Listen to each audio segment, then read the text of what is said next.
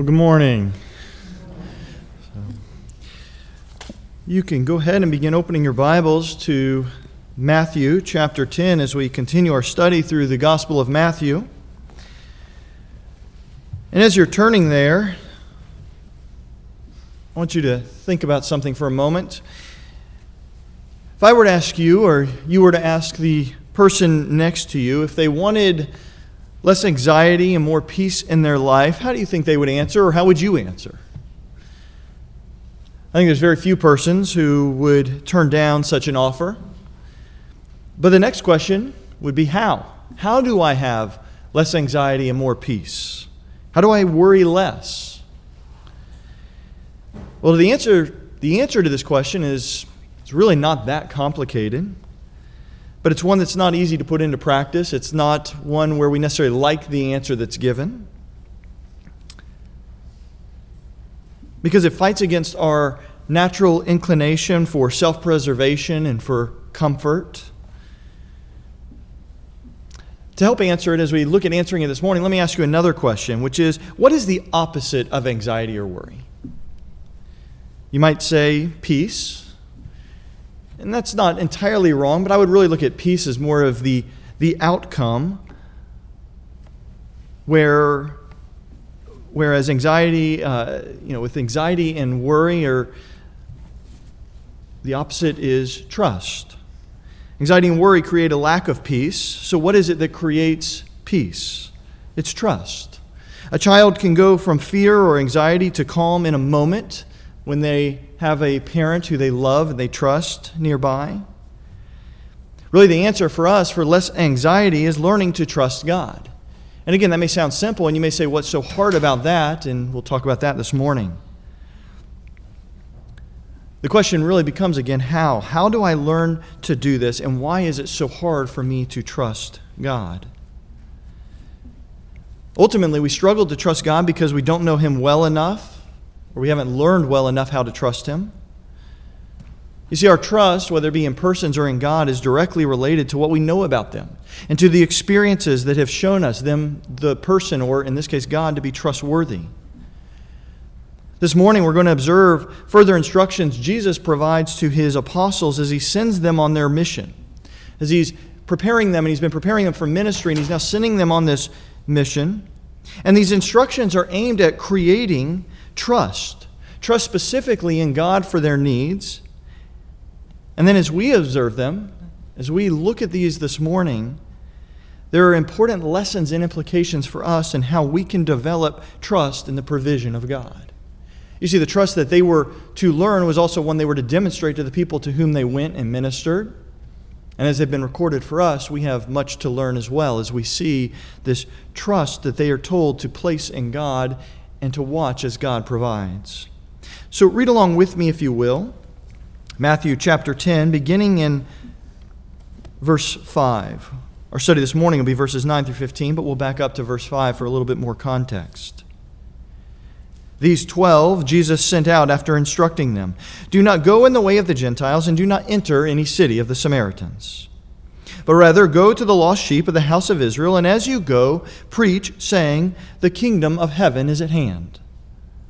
Heal the sick, raise the dead, cleanse the lepers, cast out demons. Freely you received, freely give.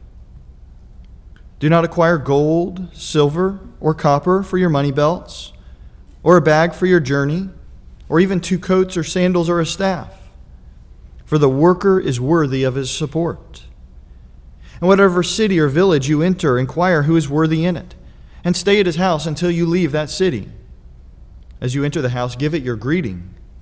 If the house is worthy, give it your blessing of peace. But if it is not worthy, take back your blessing of peace. Whoever does not receive you nor heed your words as you go out of that house or that city, shake the dust off your feet. Truly I say to you, it will be more tolerable for the land of Sodom and Gomorrah in the day of judgment than for that city." Let's pray as we begin our study this morning. Father, as we look at these instructions that you gave through your Son to these apostles so many years ago, Father, may we look at them with a desire to learn and to understand how they apply to us today, certainly through implication, through the lessons that you were teaching them, the similar lessons that we have to learn today. Father, as it specifically relates to our trust in you, help us to apply these things in our life. That we would, just like these disciples were to demonstrate it to the world around them, that we would demonstrate that same peace and trust that comes from knowing you to the world around us. We pray these things in your name. Amen. Matthew continues the theme that was introduced last week. Really, we're the ones who broke it up, not Matthew, as we're going slowly through studying. But we continue to pick up on this theme regarding freely offering the message of the kingdom of God. The apostles, as they went out, they were not to charge for their services, whether it be the performing of miracles or in the preaching of the message itself. These things were to be freely given as foretastes of the kingdom promises and the reversal of the effects of the curse of sin on the world. Well, Jesus is now further separating the ministry of the apostles from those other travelers. As we noted, there are plenty of people who traveled around during that time, who some of them as philosophers, some as actors, some as those who promised healing, who would charge for their services or charge for the hearing or expect to be paid or manipulate persons into giving up their wealth. Those same types of persons exist today. But Jesus wants to further differentiate the ministry of these apostles from those types of persons. He also wants this ministry to clearly testify to the power of God. And Jesus does this by identifying not only the lack of payment they are to demand or manipulate, but the complete trust they are to put upon God for their provision.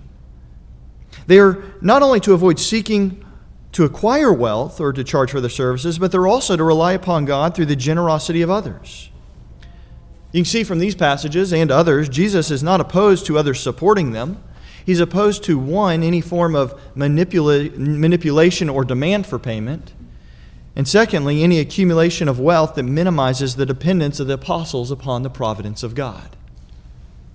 So that's what he wants to make clear to help differentiate in these first few verses. Because unlike the charlatans of Jesus' day, and before and after, who promised healing, who promised blessing if you only give to their ministry or pay them for their services, Jesus says, do no such thing. You receive these powers and this authority freely. Don't use them as a means of self-aggrandizement or accumulation of wealth. And so in the verses we're looking at this morning, in verses 9 through 15, Jesus provides instructions for these 12 apostles that both teach them to trust God for provision. Okay, I've told you not to demand any payment. So the next thing, the question that comes into their mind, well, then how are we to live? How are we to survive? I know this is only a few weeks, but we could still starve to death. So how are we going to survive? Well, rather than saying take plenty of money or use what you bring plenty of provision, Jesus goes the opposite direction and says take nothing extra. In fact, leave now, don't go home and grab anything else. That's in essence what he is saying here. One commentator writes, not only must the apostles not profit commercially from their powers, they must go further, traveling in a state that will make visible a trust in God and God alone for their needs each and every day. Verses 9 through 10 provide the first set of instructions, and as we can see, they are, again, thematically related to the end of verse 8, and that they concern personal provision. We read, they're not to acquire wealth, gold, silver, copper for their money belts. And really it means if you've got some stored at home, don't go grab it and take it with you. You are not going to need it. Don't acquire a bag for your journey. Don't acquire 2 tunics or sandals or a staff. And these items, just as a comprehensive list, summarize what would be needed for a safe and comfortable journey. The gold, silver, copper would have been used to pay for lodging, for food, for other basic provisions as necessary. The bag was a general reference to any form of bag that a traveler might carry. It could be something from a beggar's purse to a traveler's knapsack to what we might equate to luggage. The point was, don't carry anything extra. Nothing at all. The reference to 2 tunics or Some translations may say coats. The word here is better translated as a tunic, which is really somewhat equivalent to our word for a shirt. In other words, don't even get a second shirt. The tunic was worn close to the skin, like shirts today. It would have been nice to have had a second one. In fact, Josephus describes persons sometimes wearing two tunics, likely when it was cold outside and wanting to stay warm or stay comfortable. Or maybe it was just to have a clean one. Either way, Jesus forbids an additional one. And it shows not only the reliance upon God and that if you need it, He'll provide, but also the urgency of this mission. There's no time to go grab anything else. I'm sending you on a mission. You need to leave now. And really, that's true of all these things. And again, notice what Jesus says. He says, do not acquire. That is, do not add to what you currently have, is the meaning there. Don't go and get these things. Don't stop. Much like the man who came to him and said, first I need to go bury my mother and father. Jesus is saying, no, for the disciple, for this mission and this ministry, there's no time for additional preparation. What I am sending you on is so urgent, you need to leave this very instance with whatever you have with you.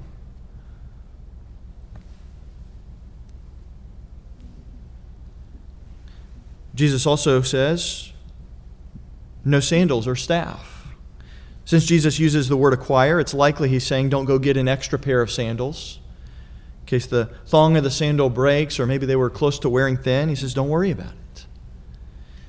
Well, it's possible he wants them to go barefoot as some of the poorest of the land do. That's unlikely what he's telling them here. He's probably not telling them they would have been wearing sandals, almost for sure where he's talking to them. He's not telling them take off your sandals and go barefoot.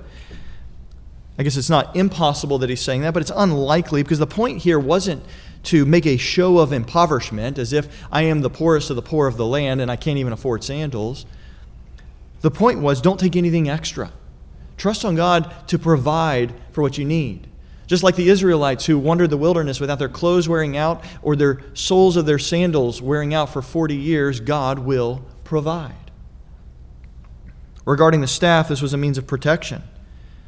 And again, because it's in the list of things not to go and acquire, it's possible that some of the apostles had staves while others did not. Regardless, don't go stop and go get one if you don't have one. And if you have one, don't go get another one. Either a different one or a better one. The staff was used to fight off wild animals and to fight off or deter robbers as you traveled, to keep you safe. It was a means of protection. Again, though, we see the urgency of not going to acquire anything beyond what they already have. And secondly, when it comes to their safety and their protection, to rely on God to provide for that. All of these things, this list, this whole description, every bit of this is teaching them and emphasizing that when you go out on this mission, one, it is urgent, two, you are going to have to trust God.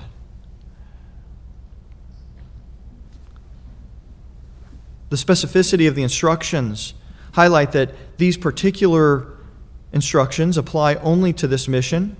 In fact, some of the instructions are reversed in later missions. Some of these things are actually required in later missions. But except for where explicitly repeated, barring any repetition, they are specific to this mission. But why does Jesus give these instructions? Well, the answer is found at the end of verse 10 where it says, the worker is worthy of his support. Jesus wants to teach these disciples to trust God and to rely upon God for their provision and care. The worker here are the apostles. You remember, Jesus had looked out at the end of chapter 9, seen the lost sheep of Israel, specifically those in Galilee, and he said, exhorting all of the disciples, the 70-plus group, to pray that the Lord would send out workers into the harvest. And so God, through His Son Jesus, sends out these workers. These are God's workers. This is in direct answer to the disciples' prayer. And so they're the workers who are employed by God, and it is God who is seen as the agent who is now going to provide through whatever agency He chooses to use on this earth. In this case, He's primarily going to use other persons, as we see in the subsequent verses. That as one commentator notes, the disciples are workmen for God, and they can rely on their employer to supply the things that they need. As a result, not only were they able to distinguish themselves, to differentiate themselves from the greed-driven false prophets and traveling philosophers of the day, but now this was also an opportunity to testify and to live a testimony and demonstrate what they had learned from the Sermon on the Mount concerning praying daily for the Lord's provision, as well as later in chapter 7, the end of the Sermon on the Mount, and not worrying about what tomorrow will provide because today has enough worries of its own. Jesus was in essence saying, okay, I've taught you this lesson, now it's time for you to put it into practice. And in so doing, you will teach others how to put this into practice. It's likewise an opportunity for them to grow in their faith and trust in the Lord for the provision that would suit them throughout their lives and in the missions to come. While this was only a brief mission of a few weeks, likely never more than a day or two from where Jesus was as they traveled around Galilee, later missions would be of a greater distance, and ultimately at Jesus' ascension, they would be sent out into the world. Again, we talked about a couple of weeks, the extent and the breadth of the ministry of these apostles prior to, in almost every single case, their martyrdom. They went throughout most of the world.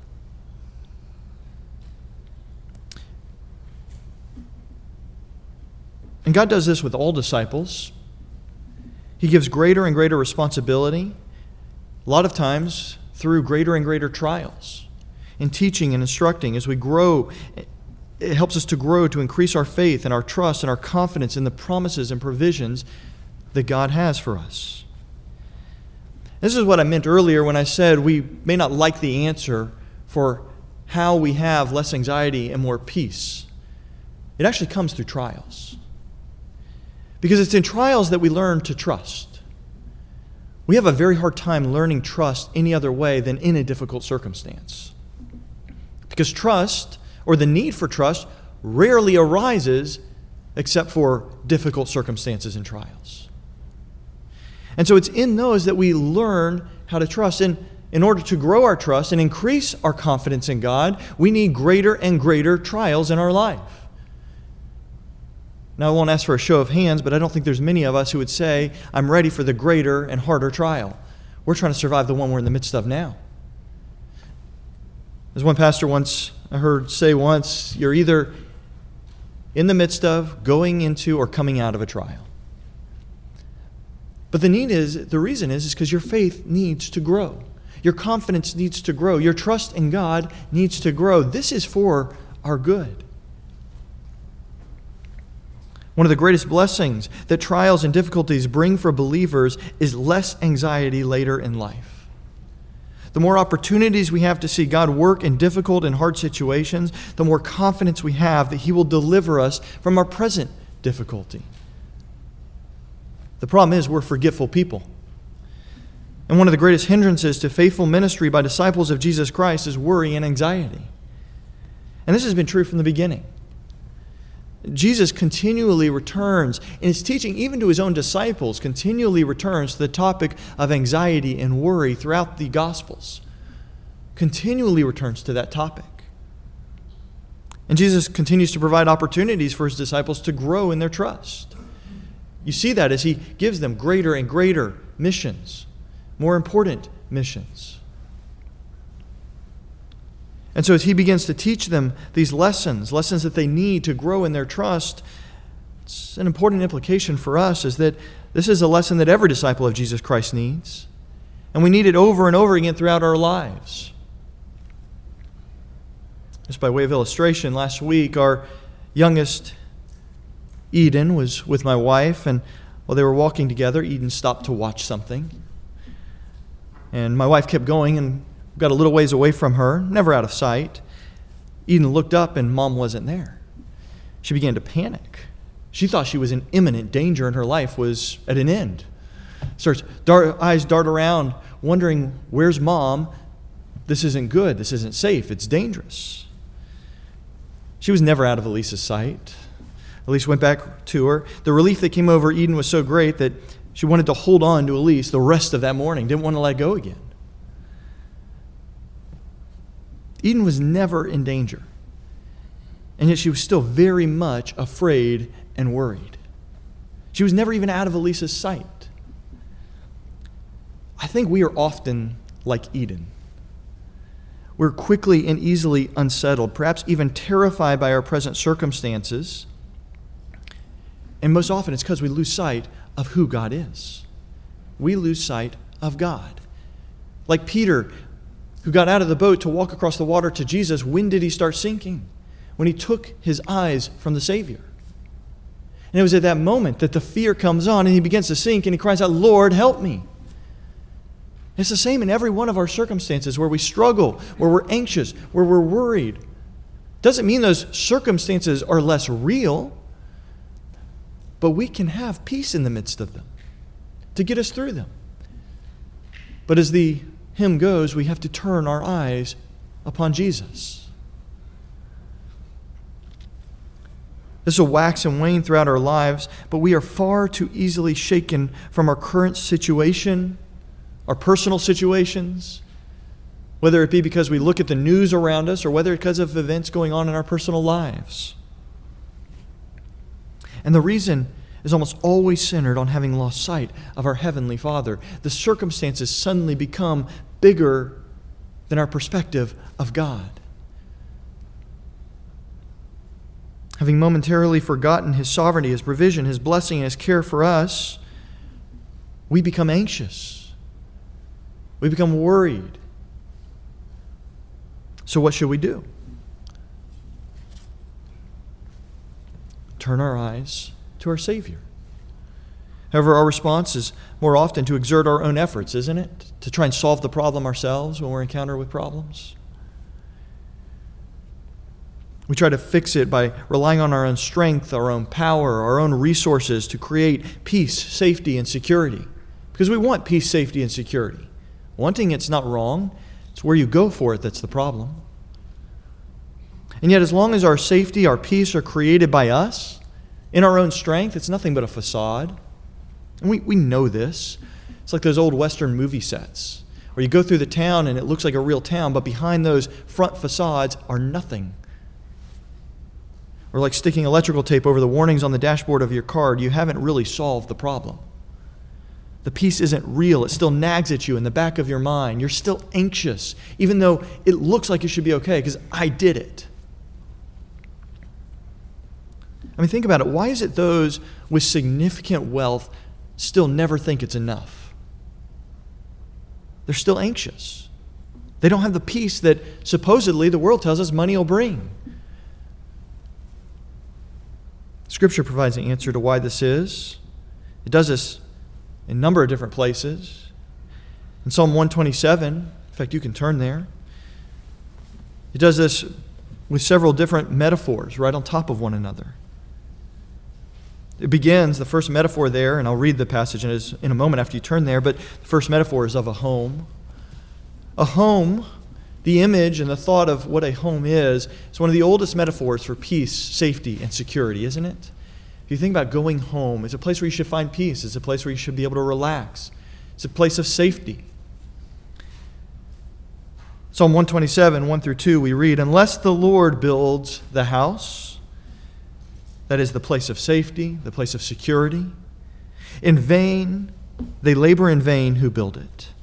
Unless the Lord guards the city, the watchman keeps awake in vain." That is, it's useless. It is vain for you to rise up early, to retire late, to eat the bread of painful laborers, for he gives to his beloved even in his sleep. This is not a passage against hard work. It's against hard work that doesn't rely upon God for the outcome. It's a prohibition against trying to manufacture success, to manufacture peace, to manufacture security on your own. Because no matter how hard you try to do it, it will always be that facade, unless the Lord is the one who builds it. So do you want real, do you want lasting peace? It must come from the Lord. And so do you pray for the Lord's provision before trying to work something out or fix it on your own? If not, learn to pray. Return to the Sermon on the Mount that we've studied for so many weeks. Pray daily for your provision. Make it a habit. Watch the Lord multiply your efforts and bring the results that are needed and brings those necessities. There's another important point of application for us today from these verses and observing what Jesus teaches his disciples. And this particular mission that we're looking at of these apostles was relatively brief, as we noted. It was only going to last for a few weeks. Jesus will send these disciples out on other missions, culminating in what we refer to ultimately, it's the Great Commission prior to his ascension. And the specifics of the instructions belong to the apostles for this mission. Our application today is not to make sure that we no longer carry wallets or purses or bags or extra shirts or have extra shoes in the closet. That is not our application today, this morning. But rather note that these disciples were obedient in forsaking basic necessities and provisions that anybody in their right mind would take on a trip. Instead, choosing to obediently rely upon God for their mission. They were still diligent and worked hard, but they trusted on God for the provision of their needs, in this case, often through persons. I look at that, I look at the example of the apostles and their willingness to give up even the basic necessities of life, and I look at my own life and I look at many in the church today, and I think rather than struggling to give up with the necessities, we're not even close to that. We're still struggling to give up the niceties.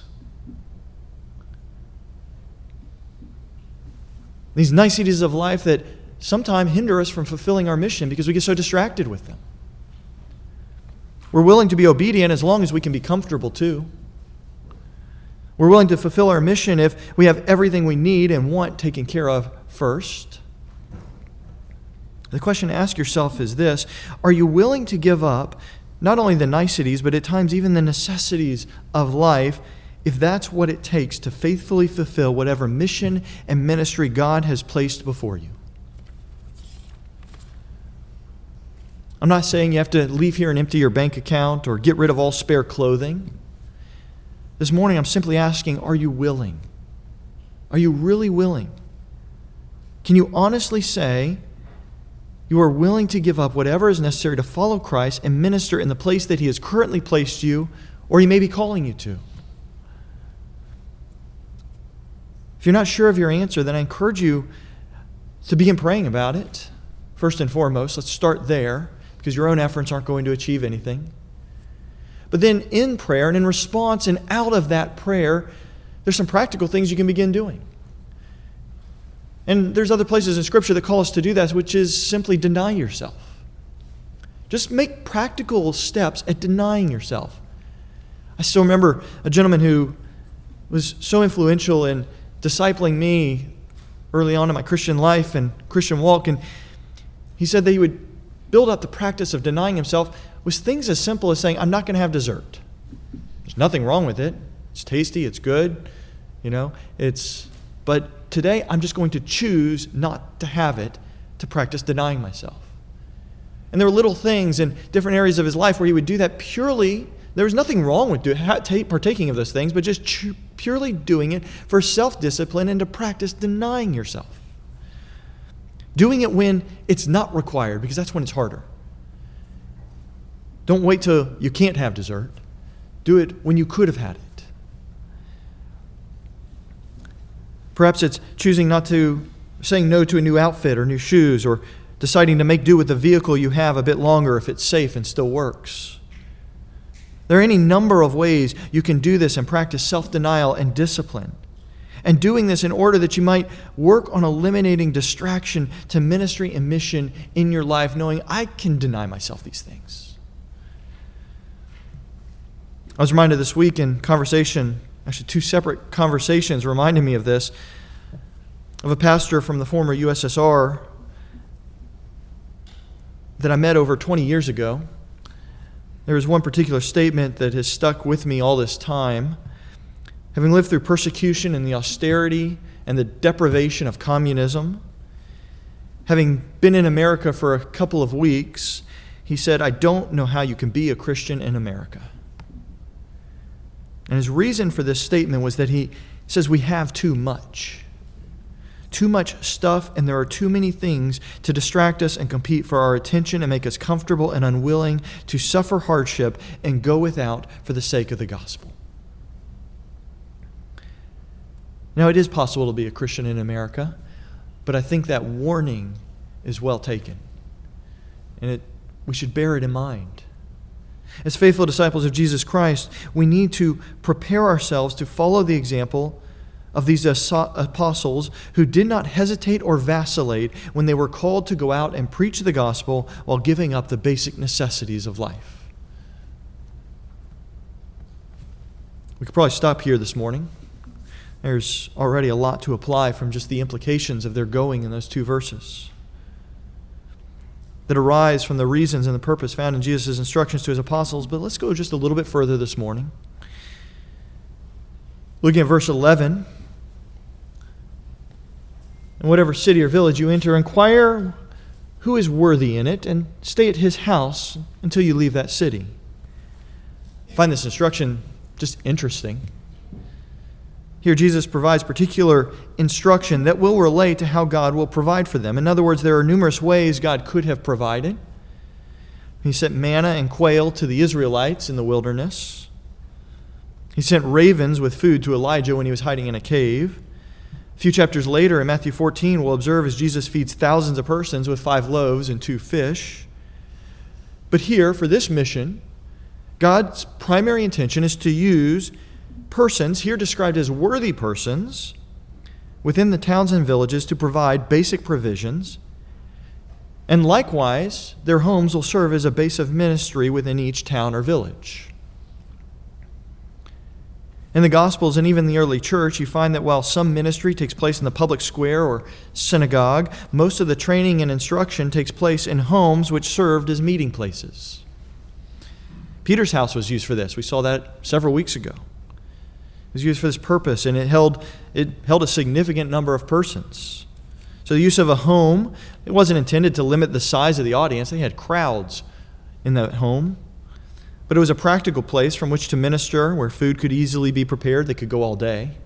Shade could be found from the heat of the sun. Seating was available, and persons would know where to come back the next day to hear and to be instructed.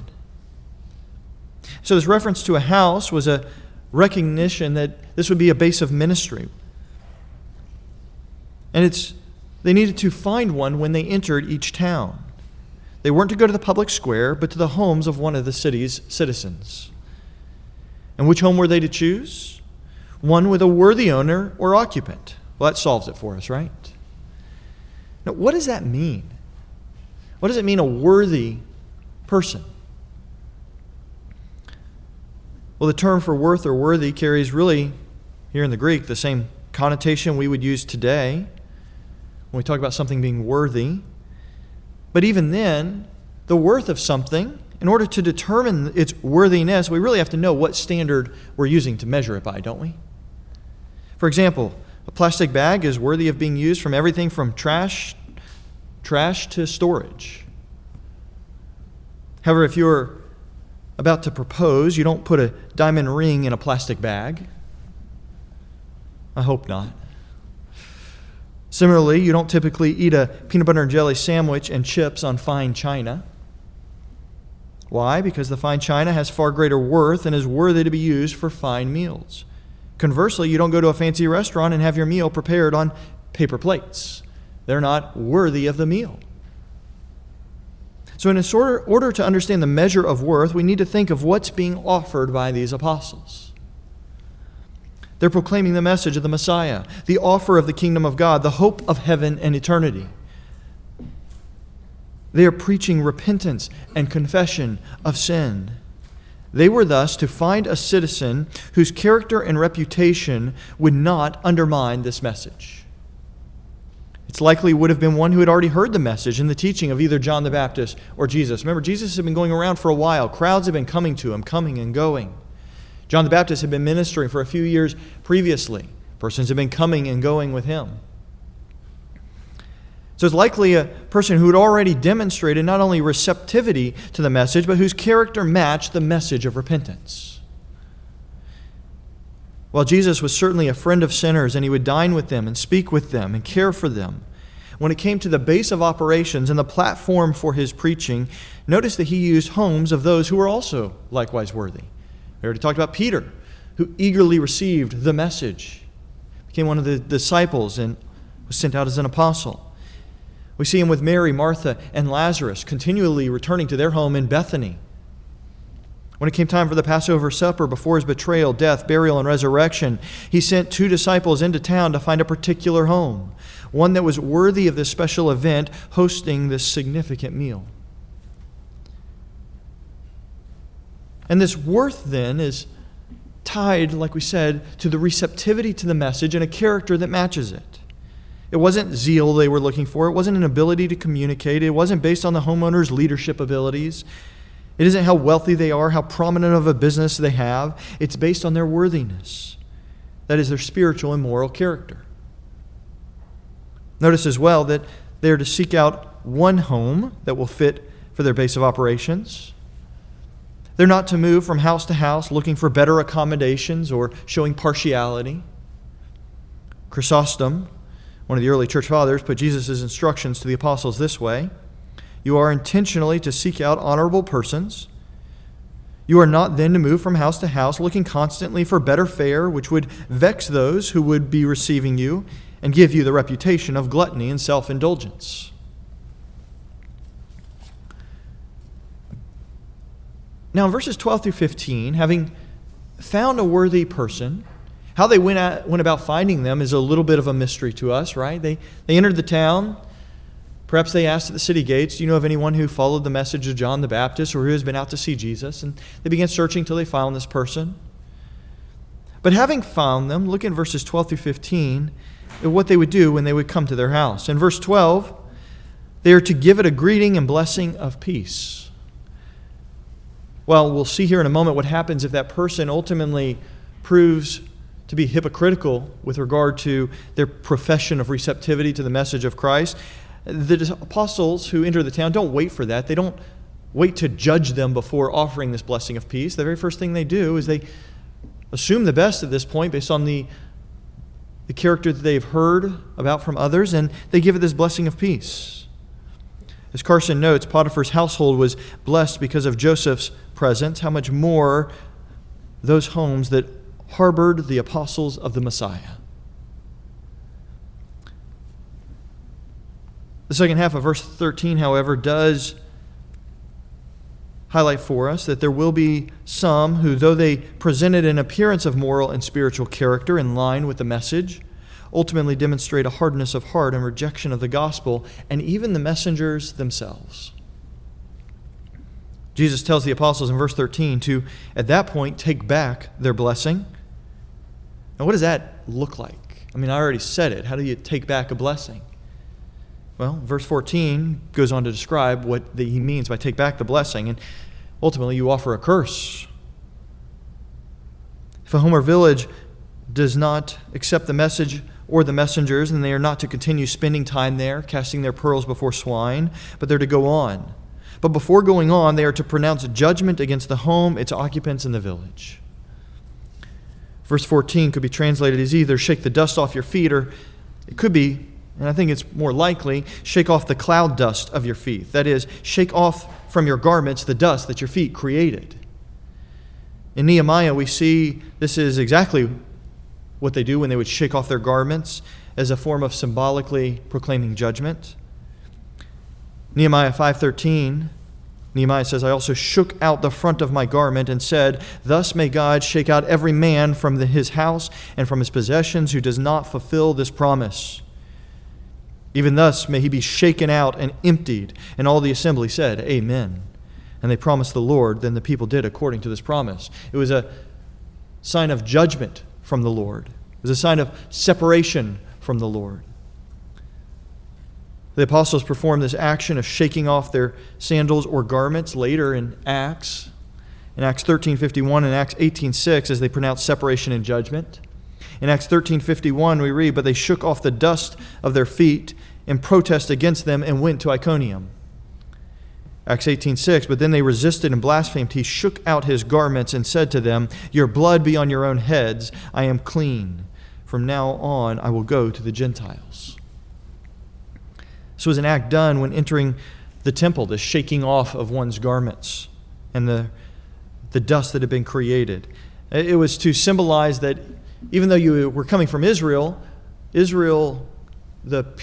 land of Israel was still cultically unclean. It hadn't been purified. So before I enter the temple, I need to shake off what is unclean. Some of the rabbis before and after Jesus would encourage their people to symbolically shake the dust off their garments or off their sandals when they would leave Samaria and re-enter Israel. Remember, Galilee, you've got to travel through Samaria to get to southern part of Israel. And so on your way, you're picking up the unclean dust of the Gentiles, so shake it off when you re-enter the land. And they would do this as a way of symbolically saying that they are unclean. We want nothing to do with those Gentiles, those Samaritans. Jesus here isn't referring to that rabbinic tradition, but to the overall just tradition and symbolism that was associated with shaking out of one's garments as a sign of separation or a sign of judgment against someone.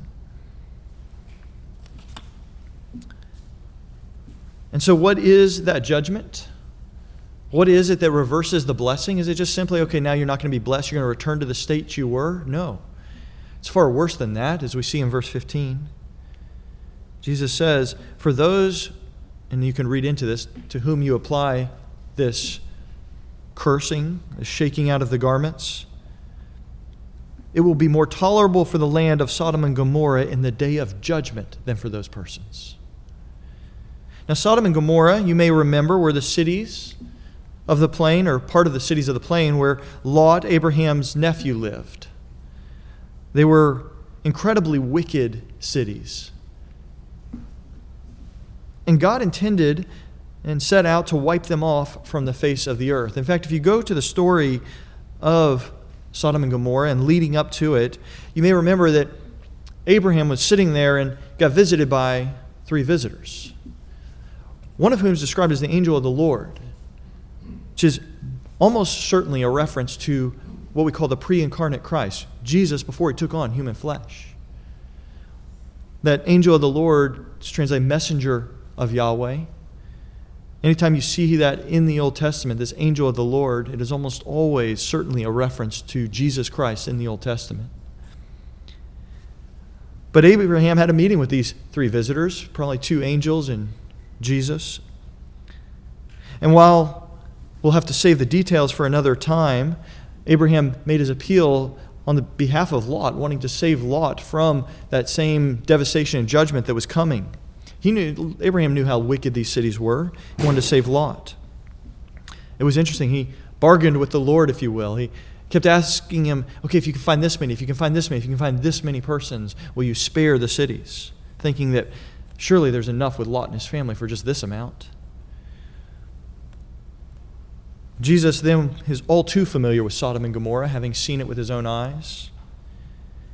Abraham's pleadings and prayers were answered to the extent that Lot and his family were spared, even though Sodom and Gomorrah were not. That is, except for his wife, right? You know the story. They were told to flee quickly into the night and not look back. And his wife, looking back out of disobedience, showing her identification with the people of Sodom and Gomorrah, not God, was turned to a pillar of salt.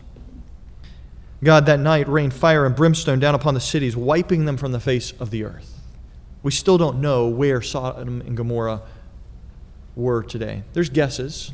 Some think they're under the Dead Sea, but we don't know for sure. Their destruction became a symbol of God's judgment in the Old Testament, used frequently by the prophets. So what is Jesus implying? Well, one commentator notes he's not saying, or the saying that Jesus makes is not designed to hold out hope somehow for Sodom and Gomorrah.